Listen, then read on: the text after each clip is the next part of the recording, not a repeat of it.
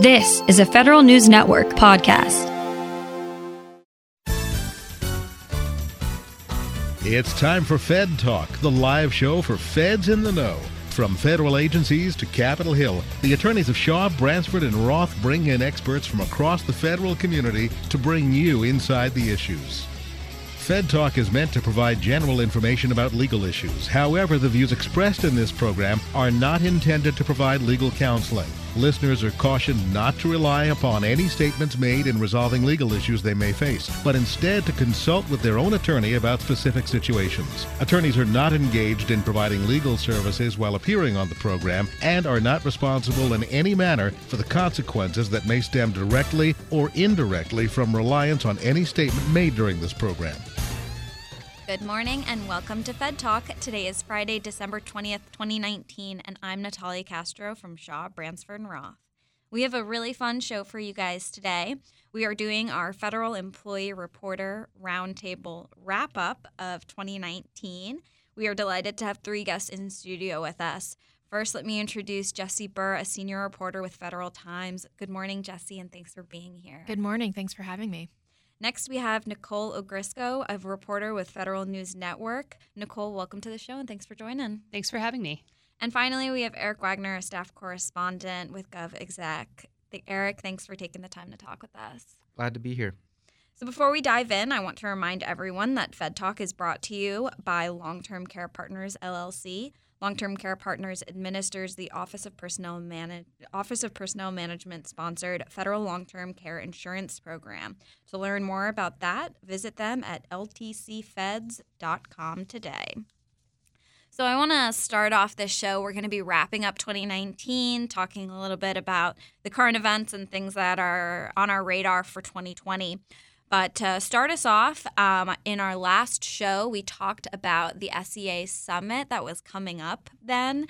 It's, celebrating the Presidential Rank Awards. And I know Nicole was just there this week. So, Nicole, why don't you give us, people heard about it beforehand. Tell us about what it was like.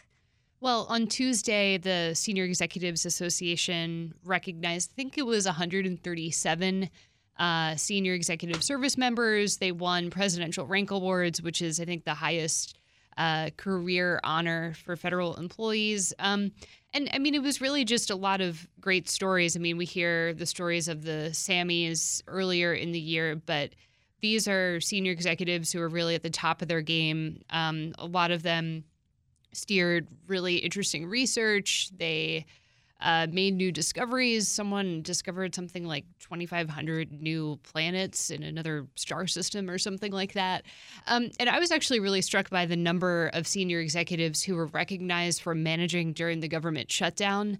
A lot of them found kind of innovative ways to communicate with their employees or found ways for their agency to keep going during the shutdown, which was the longest in U.S. history. So that was, I think, an interesting one for me, something we don't typically hear about during that summit.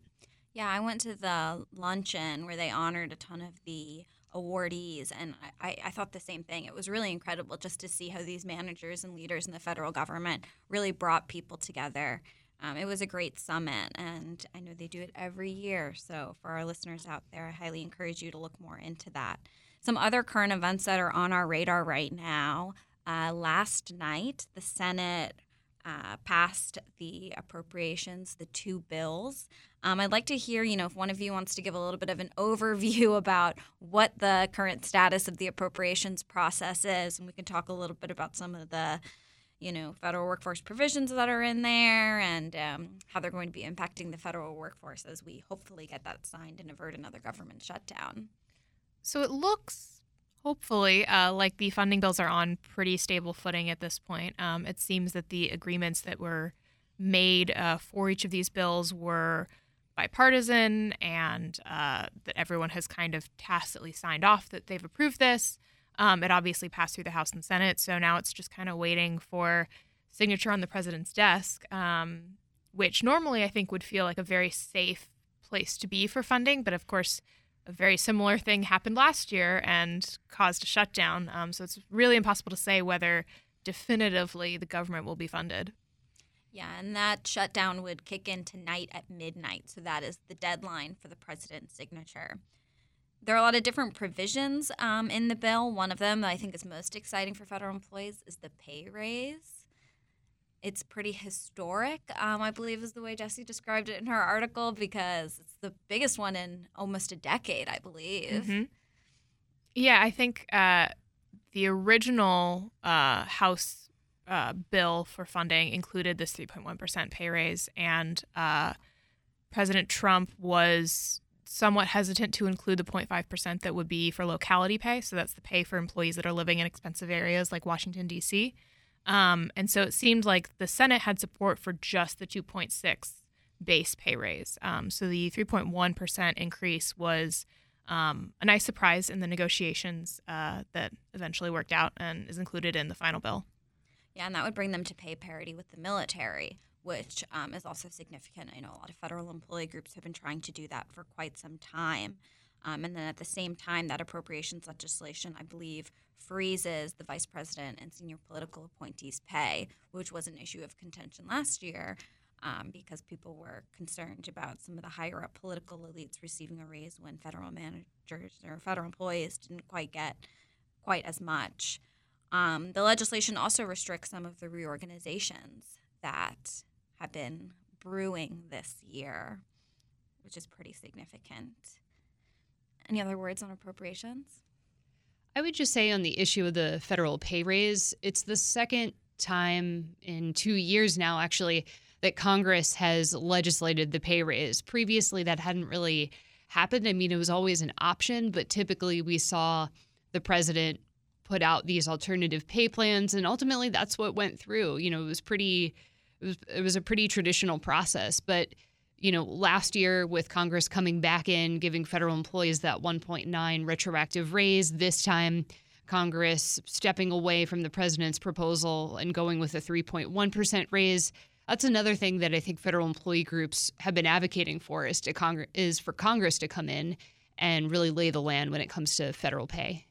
Yeah, absolutely. And I think I think part of the reason you're seeing Congress step in more often in these cases is that the Trump administration, at least initially, each of its years that it's put forth a budget has proposed a freeze for employee pay, and that's a tough pill to swallow for a lot of lawmakers, especially when the economy is recovering and expanding. Yeah, absolutely. I agree. And I think the other big piece of legislation that's going to impact federal employees that is also on track to be signed by the president today is the NDAA. And there are a lot of provisions in there that are going to have a big impact on federal employees. Do one of you guys want to provide a little bit of an overview about what that process looks like? Sure. For a long time, there have been lawmakers looking to secure paid parental leave for federal employees. Currently, they can take leave without pay when they have a new child or adopt a child. Under this NDAA provision, federal employees get up to 12 weeks a year for the purposes of caring for a new child, whether it be one that is born or adopted or even just a foster. And I think it's important to note that this isn't the full provision that a lot of Democrats were hoping to get through. The original bills for this also included leave to be able to take care of a sick relative or take care of yourself. And those parts were kept out of the NDAA. So there's going to still be some push after this, once and if it gets signed, to try to expand that to include more than just a new child in the family. Yeah, that's the difference between paid family leave versus paid parental leave, which is an important distinction I think a lot of people don't realize, and that's why the lawmakers who have been pushing for family leave will still have some work to do, but this is definitely a step in the right direction in terms of kind of giving federal employees the paid leave that they do deserve. Some of the other provisions in the NDAA include benefits in the event of a shutdown. And there was a lot of concern in the shutdown that employees would lose some of their insurance coverage. And so the NDAA has secured some protections against, I believe, dental and vision are the two that they're protecting against. Other fun things in the NDAA, they're doing the relocation tax fix, which I think is really important for particularly federal law enforcement who are relocating, from one area of the country to another. They was a problem over the last year where they were getting hit with some pretty big tax burdens, and the NDAA fixes that, as well as expanding some direct hiring authorities. So there's some good things in there that we have to be optimistic about, I think. The one other, I think, big provision that I would mention in the NDAA is, I think, maybe for the first time this year, the most clear-cut vision on what will happen with the Office of Personnel Management. And Congress came in and said pretty definitively, look, we don't want anyone transferring any statutory part of OPM to the General Services Administration, to the Office of Management and Budget, or the Executive Office of the President. And it also instructs OPM to contract with the National Academy of Public Administration to perform a study on OPM and its future. Yeah, I think we're going to talk a lot more about that when we get back from the break, because we're going to take a look back at 2019, and reorganizations were certainly a big topic in 2019. So you guys are listening to Fed Talk on Federal News Network, 1500 AM. We'll continue our discussion right after this quick break and a word from our sponsors. Make long-term care insurance part of your retirement plan. Long-term care is expensive, and it's not covered by traditional types of insurance plans. With benefits designed specifically for the federal family, the Federal Long-Term Care Insurance Program offers a smart way to help protect savings and assets and remain independent should you need long-term care services someday. Start planning for the future. Take the next step and visit ltcfeds.com today. That's ltcfeds.com.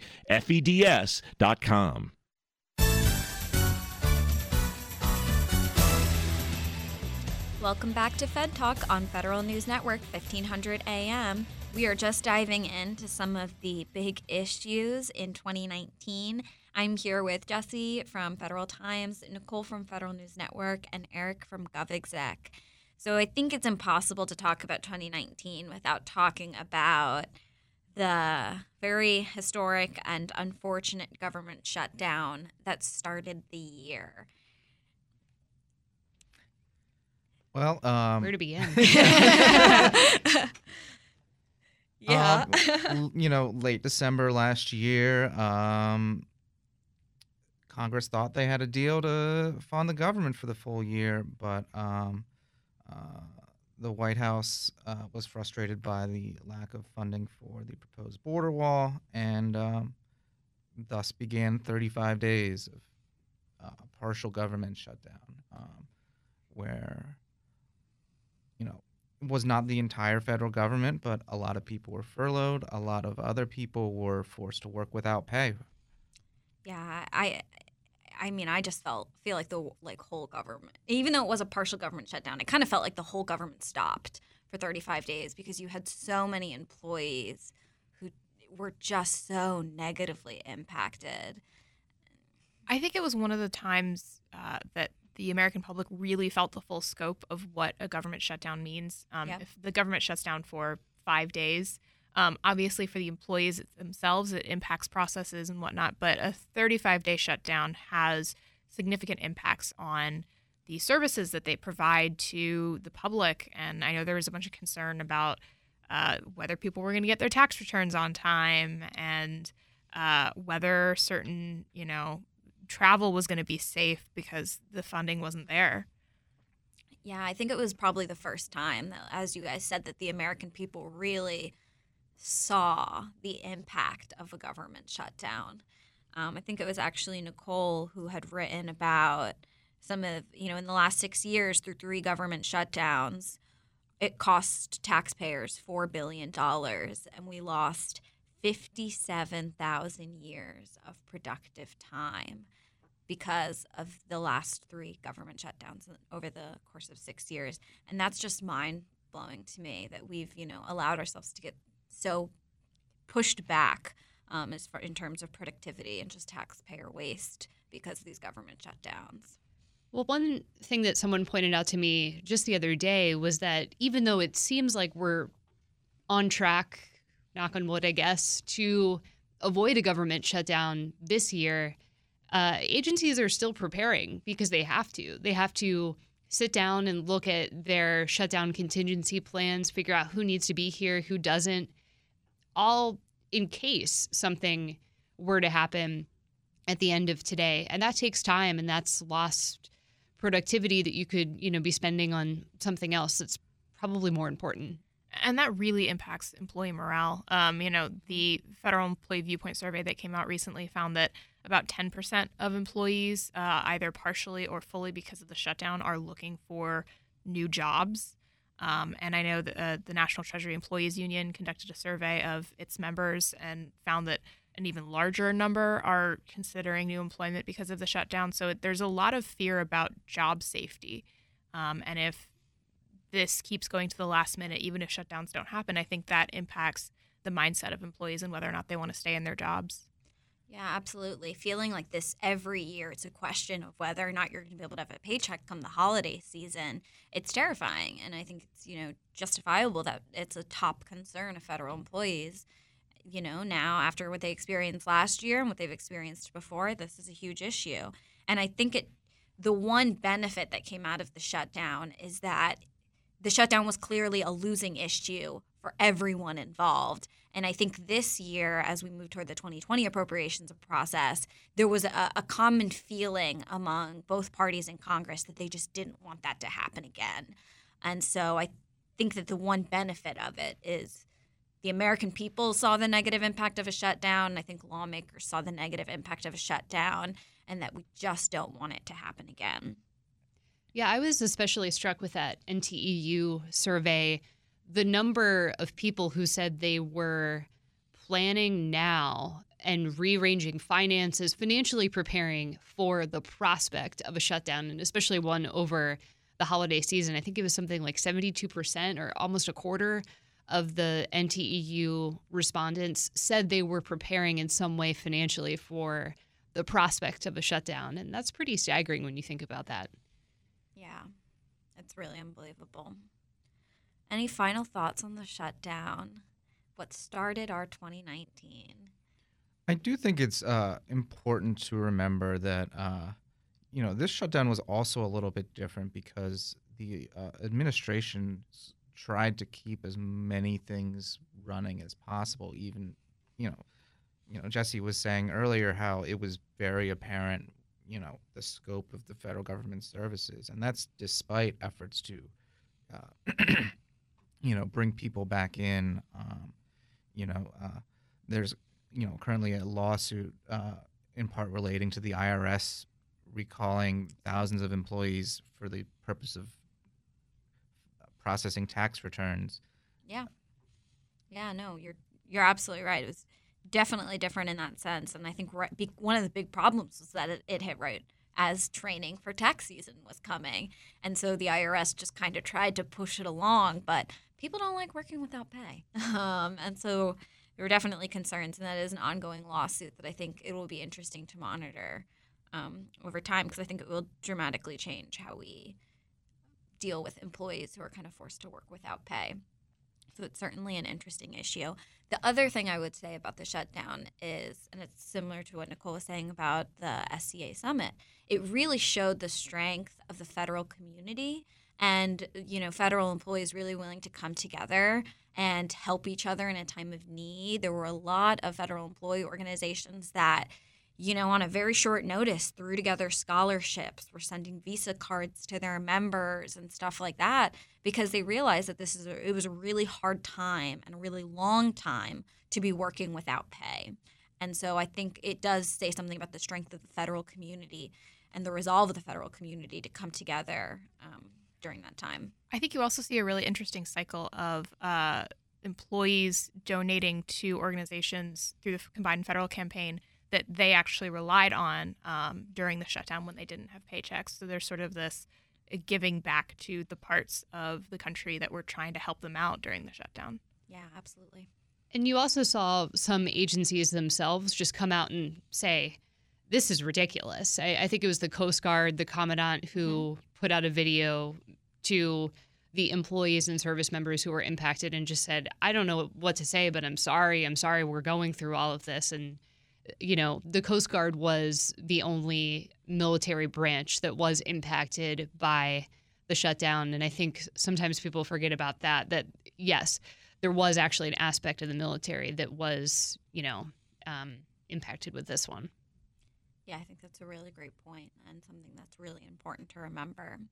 Turning gears a little bit, we had just mentioned before we went on break the reorganizations that have kind of overshadowed some of 2019. Most of them started to percolate in 2018, but 2019 was really when we saw the administration push to reorganize OPM, merging it with GSA. We also saw some stuff at USDA and the Bureau of Land Management. So starting with the OPM-GSA merger, anyone want to provide a nice little overview and where we're at now? So this was, something that was, dates back to last year even. It was part of the president's management agenda. And, it was pretty quiet about, how exactly this would proceed until, I guess, around April or May when the White House sent over proposed legislation to try to make this happen. And it kind of fell like a lead balloon. No one in Congress was really interested in the proposal. Democrats and federal employee groups, were worried about the erosion of merit systems principles and protections for federal workers. And even Republicans who were more inclined to be on board, they didn't see the evidence or the, analysis to really justify the move. Yeah, I think one of, for me, the craziest moments of 2019 in terms of the federal workforce was I went to the hearing with Margaret Weicker and some of the other people leading this effort in May, and I'll never forget, Connolly holding up this piece of paper that says communication with Congress and stakeholders, and it's just a blank sheet of paper. And Margaret Weicker being like, oh, we have printer issues. And it's like, oh, there are a lot of issues here. So it's definitely, I agree with what you said. The second they brought it before Congress with that business case, it just was not fleshed out enough.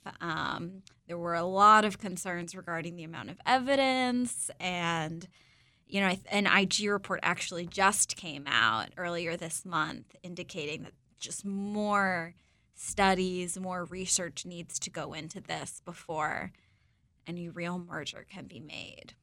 And I think that's why they included language in the NDAA requiring a study of the operations of OPM and what the best ways are to improve it, because I think a lot of members of Congress have a belief that the administration did not do enough searching of alternatives and figuring out, okay, if your end state is to get OPM to be operating more efficiently and providing better services for employees, then what is the most optimum way to do it? Yeah, I would say, the response from the Hill, I think, was interesting because OPM is certainly not everyone's favorite agency. And Congress, I would say, didn't fully review the move of the security clearances from OPM to DOD. They said, look, they came in pretty bluntly and said, I don't think you're doing a great job at this. Let's give it to someone else. And they did, I think, without much study or really public thought around that one. But this is interesting because I think you see, we heard from former OPM directors during Republican and Democratic administrations who came out against this. And at the same time, I mean, we've found in conversations with some of the agency that even just the sheer preparation for the possibility of this merger has impacted morale in some parts of the agency and not at others. And I think you actually saw that in the most recent Best Places to Work rankings. There were some pieces of OPM that really, I think, suffered because of the anxiety and the uncertainty with the merger. Yeah, I agree. And I think part of what you hit on is that there really is bipartisan concern here, because I don't think anyone thinks that OPM is perfect and it works really well currently. But with the security clearance move perhaps not being as well thought out as it could have been, and then you were kind of put in a crisis situation where OPM went from bad to worse very quickly, and there just needed to be more thought and study put into whether or not this move was necessarily the best move. And the understanding that something needs to change in order for OPM to really be able to do their job. It's also, I think, just an issue of trust and intentions. This administration has definitely been very active in trying to restrict federal employee groups and restrict some of the workplace flexibilities that agencies offer. And so there's a feeling of maliciousness that, whether true or not, simply pervades this discussion. And, I think there's a suspiciousness also because,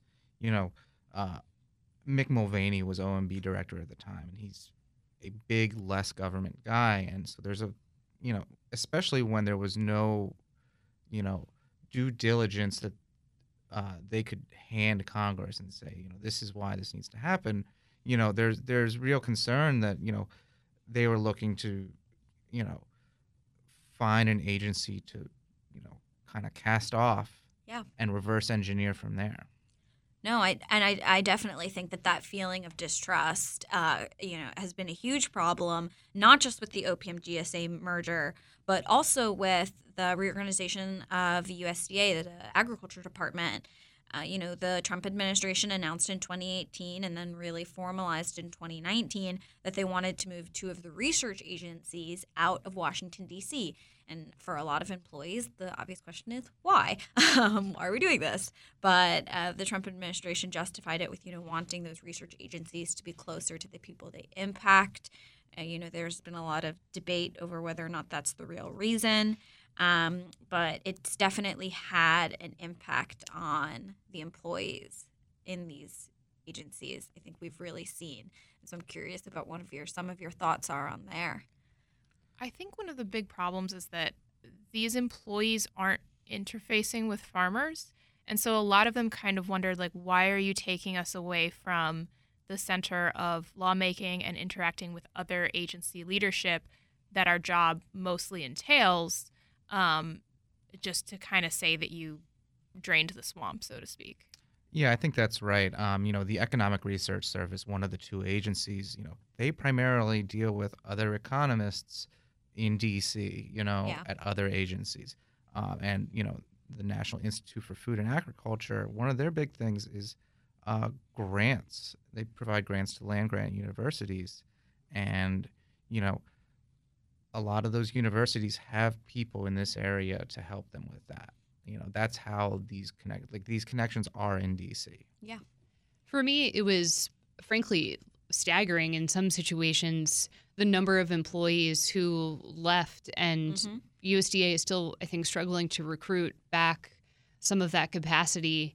In ERS and NIFA, vacancy rates by sometimes almost a half to, in some cases, over 60, nearing 70% at some points during this whole relocation. And, when USDA announced that they would be moving these agencies to Kansas City, they held an event at their auditorium in D.C., and I had never seen anything like this before, seeing, economists, professionals, people at some of the higher ends of the GS scheduled there stand up and turn their backs to Secretary Perdue in kind of defiance of this. And I think it shows that, some of these professionals, they really, they valued their work here, at the agency in D.C., and, they weren't happy about it. They felt like they weren't given, the right amount of say and context around the move.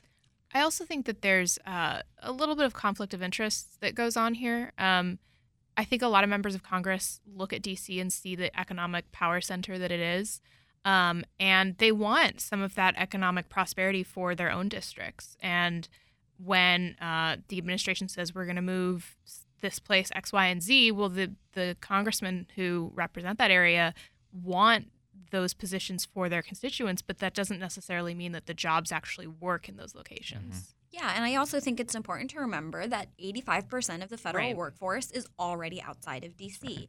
And so I think the kind of drain the swamp means let's get people out of D.C. narrative sometimes ignores the reality, which is a clear, vast, overwhelming majority of the federal government is already outside of D.C. And I think the administration could be a bit more strategic in, if they really want to move agencies out of D.C., Let's be more strategic and focus on who we're moving where. We are right up against our second break, but when we come back, we're going to talk a little bit more about some agency reorganizations. We'll finish it up with the Bureau of Land Management. Once again, this is Fed Talk on Federal News Network, 1500 AM. Make long-term care insurance part of your retirement plan. Long-term care is expensive, and it's not covered by traditional types of insurance plans. With benefits designed specifically for the federal family, the Federal Long-Term Care Insurance Program offers a smart way to help protect savings and assets and remain independent should you need long-term care services someday. Start planning for the future. Take the next step and visit ltcfeds.com today. That's ltcfeds.com. Shaw, Bransford, and Roth. One team working all three branches: judicial, legislative, executive. Judicial. SB&R Employment Attorneys offer specialized legal representation for federal managers. Legislative. Lobbyists in government and public affairs advocating for corporate clients. Executive. Produces 2 free weekly newsletters, Fed Manager and Fed Agent. Shaw, Bransford, and Roth is your one destination for all 3 branches of government. Online at shawbransford.com. SB&R, client-focused, results-driven. Welcome back. You are listening to Fed Talk on Federal News Network, 1500 AM.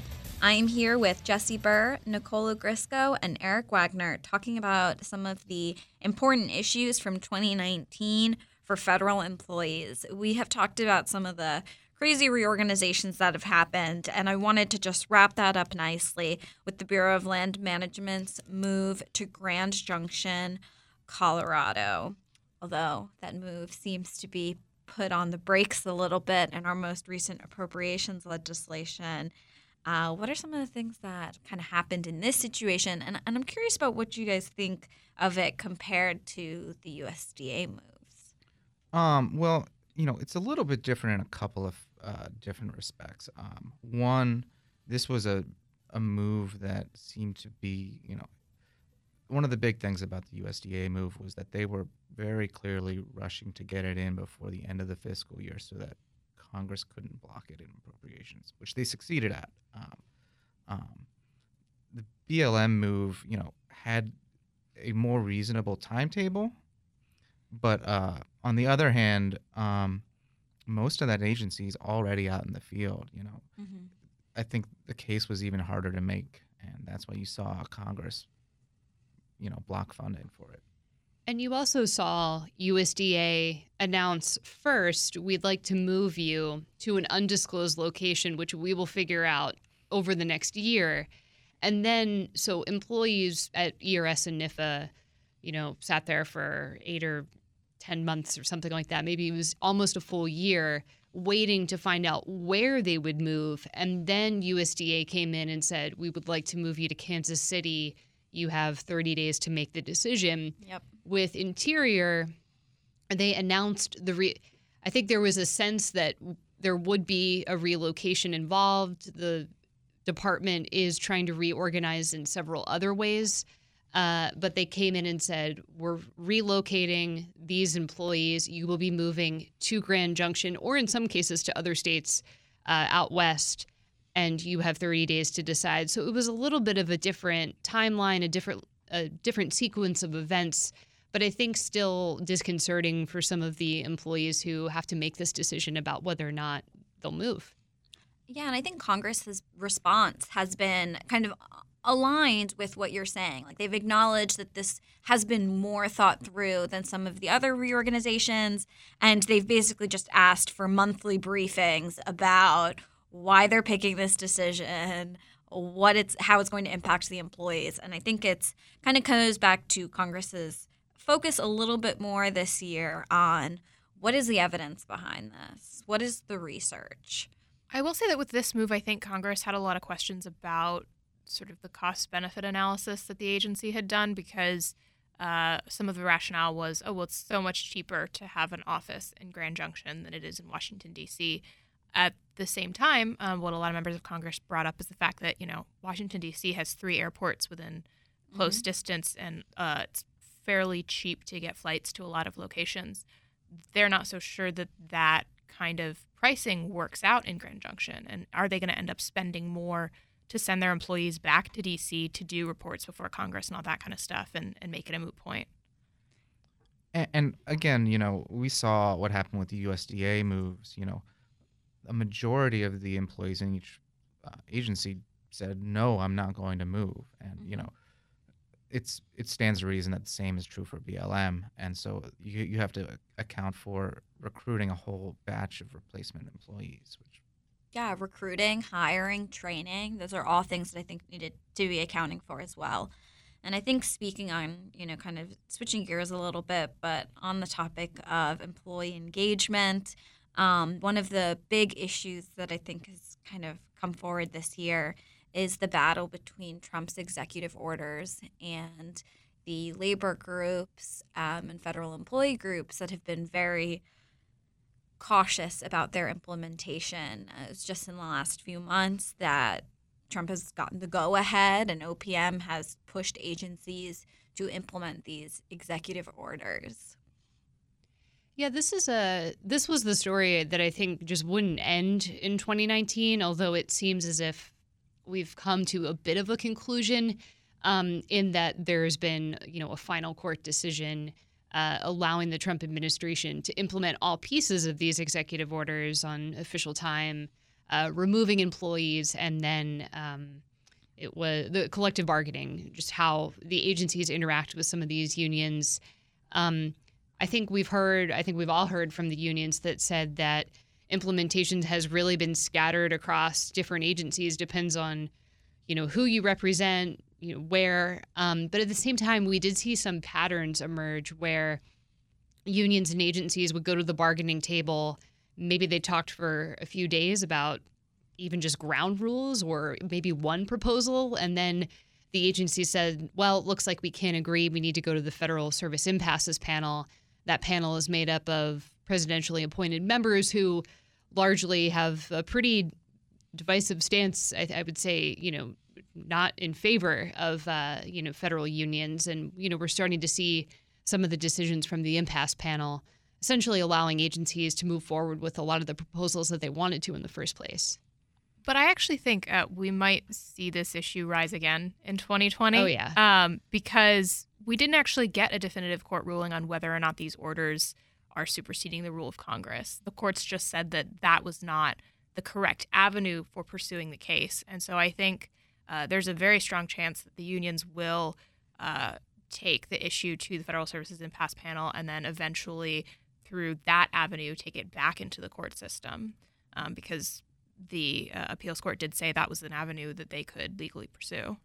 Right. Yeah, they have to go through the Federal Labor Relations Authority, but it's a really complex process right now, specifically because, the Trump administration still doesn't have this general counsel at the agency who is supposed to, bring complaints that they've investigated to the full board. So what they really have to do now is this complex process where you file an internal agency grievance, which goes to an arbitrator, and in that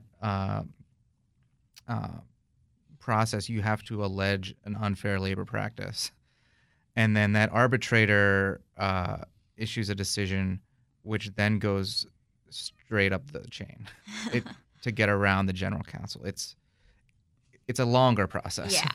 Yeah, and I think to Jesse's point, no, this isn't necessarily final and decided, but I would say that if you ask federal unions what the quickest path to resolving some of these issues might be, it would be putting a new president in the White House. Very true. And, if they do try to bring these back to the courts, I think that would take a long time.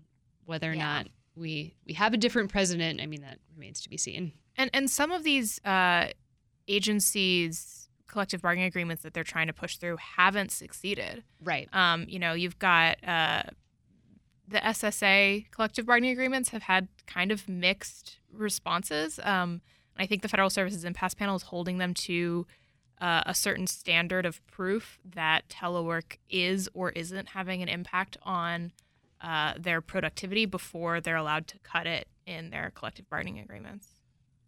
I think specifically the panel might actually be responding to what Social Security is doing as well. Yeah. There were, in this situation, there are two different unions that represent two different parts of the agency.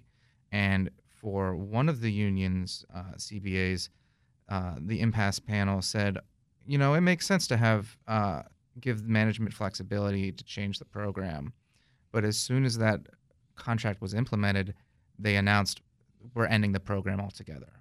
Yep. And then 2 or 3 weeks later, the second contract came through, and the management tried to get the same language in, and the FSIP said, no, we don't see the evidence there.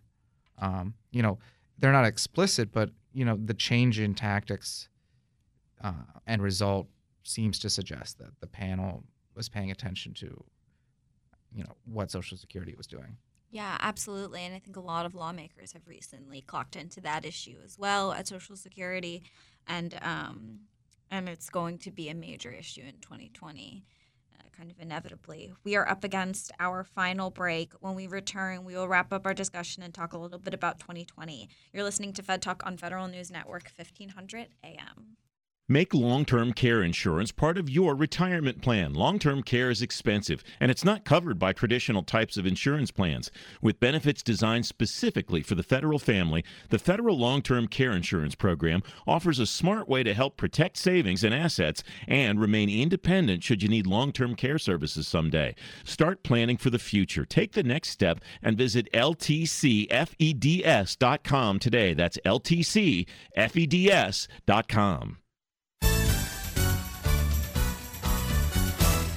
Welcome back to Fed Talk on Federal News Network, 1500 AM. We are entering our last segment of our last show of the year, last show of the decade. I'm very excited to be here with my good friends Jesse, Nicole, and Eric discussing some of the things that have been going on in 2019 and 2020.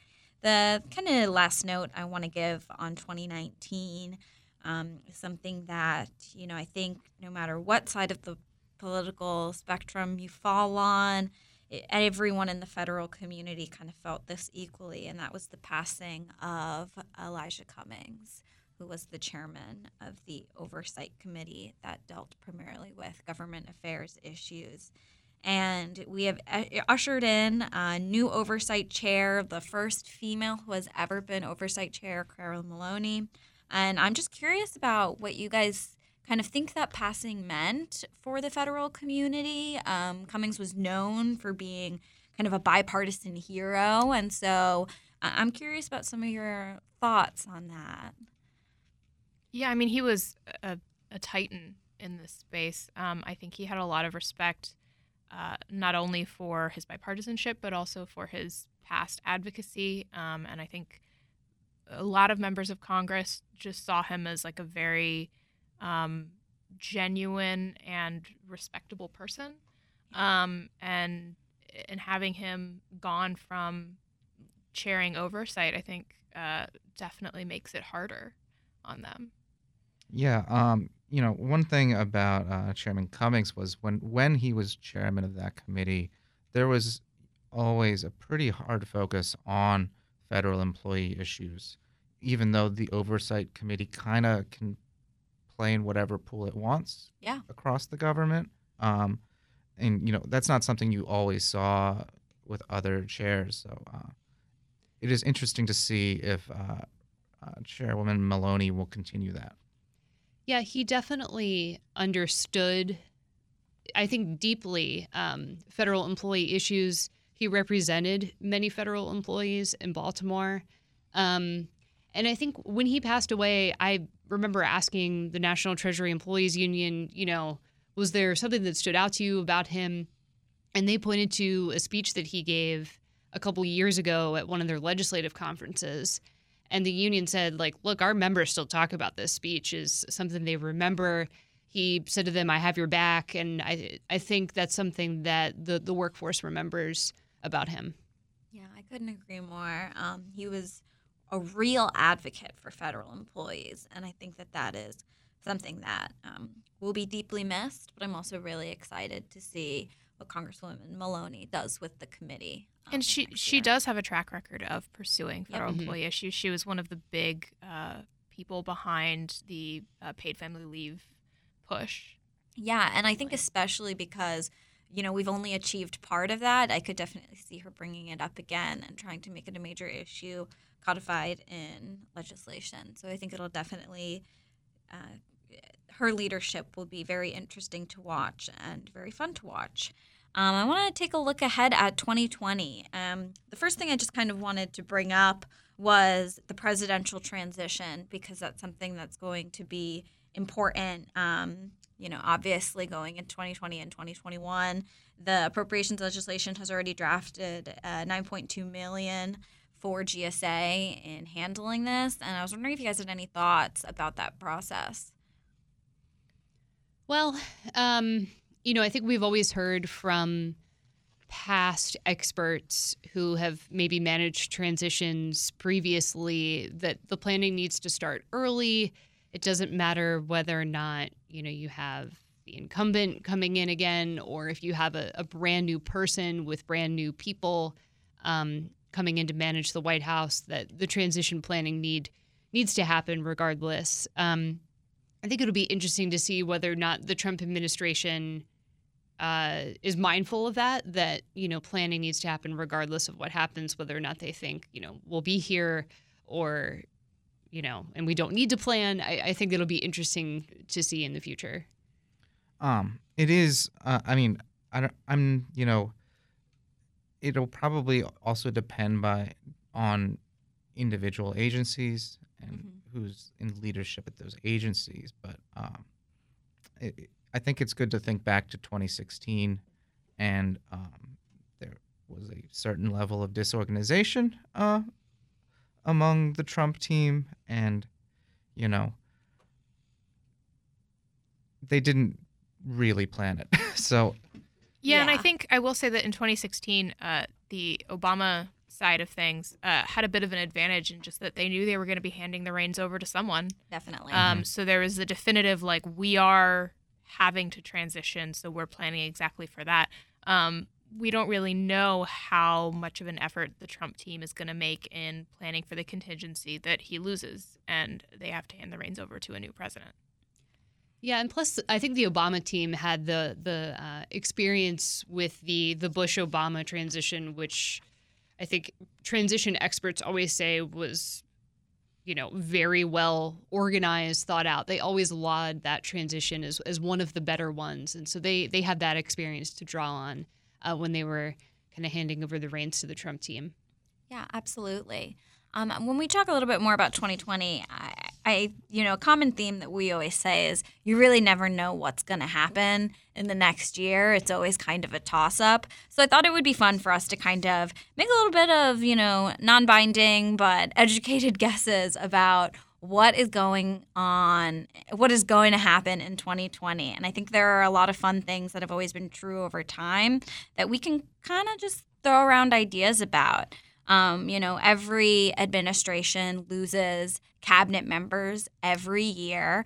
I'm curious if you guys had to guess what the next agency to see a major change in leadership is, what you think it would be.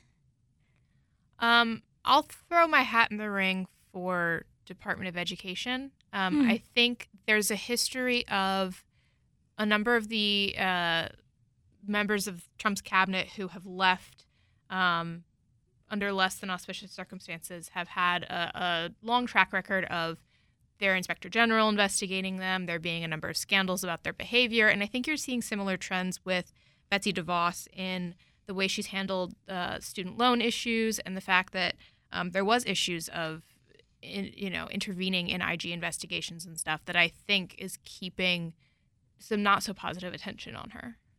That's right. She recently was held in contempt of court over one of these issues. So I'll say I think there are some people who will just stick around until the end, and I think one of them is Sonny Perdue. Yeah. And I think Ben Carson. I see that too. Ben Carson. He's been here since the beginning. Slip through under the radar until the very end. Whether I'm not saying he'll be there for 8 years if we do have an 8-year Trump administration, but I think he'll go go on quietly. Yeah, I think he's been kind of under the radar for a while and is a close friend of Trump's. I think also certain agencies have the advantage of their mission not being a priority policy-wise for the administration. And therefore, the actions that they take don't have these far-reaching consequences for the president. Yeah, I mean, I look at like immigration and DHS, we've seen a lot of turnover as opposed to, HUD, which has been pretty consistent. So I think the level of priority for the president definitely has an impact there. There have been a lot of rumors around the federal community that Pompeo might be running for a Senate seat in Kansas. And I'm curious if that happened, what do you guys see happening with the State Department? If you guys have any guesses of someone else would take over? Do you think? I mean, I know Pompeo is also a good friend of Trump. Do you see him staying in that role? It's hard to say. I mean, there's the balancing of priorities of who Trump is going to want in his cabinet versus trying to get allies running for the Senate and potentially keep the Senate in his favor. Since, we've already had 2 secretaries of state, it is a little bit difficult to say where the administration might go next. Yeah, no, I think that's totally fair. It is a important position that has had a lot of movement, and so I could definitely see wanting to keep it more stable versus having the ally in the Senate. If he goes, I think Trump would be likely to nominate someone from Congress. He's pretty distrustful of a lot of the rank and file at state, so I can't imagine them pulling one of the deputies. Yeah. No, I think that's fair. I wanted to ask you guys, we talked a little bit about the Federal Employee Viewpoint Survey, best place to work. If y'all had to guess what the best place to work is going to be in 2020, what are your thoughts? I have a feeling they're all close to the same. It's always NASA. Yeah. I think NASA has a clear advantage for multiple reasons, but I mentioned this before we turned on the microphones, but someone who works there who has worked at many other agencies in the past, compared it to the Disney World of the federal workforce. Any idea that he has about an initiative to build unity or team working always goes through because they embrace it there. And so I think we'll continue to see that. Okay, for the last thing, we're in our last minute of the show. I wanted you guys to kind of go around and say your 2020 federal workforce resolution. What is something you would like to see happen in the federal workforce in 2020? I will say mine is probably the switch from paid parental leave to paid family leave. I think that would be really important, and I would love to see that happen in 2020. I think I would love to see, I know really early on with different OPM leadership, there was talk about trying to come to the table with the unions and come to some real agreements, and that sort of died down. So I think I would hope to see with the new OPM director, Dale Cabanas, see if there's going to be some real sit-downs to talk about policy. Mm-hmm. I'd like an FLRA general counsel. Yeah, that would be nice. On that same vein, I'll say an MSPB quorum. That's Absolutely. Been going strong for nearly 3 years now. Could not agree more. Guys, on that note, we have a lot to look forward to in 2020. Thanks for taking the time to chat with us today, and thank all of you for joining us on Fed Talk. Have a great weekend and happy holidays.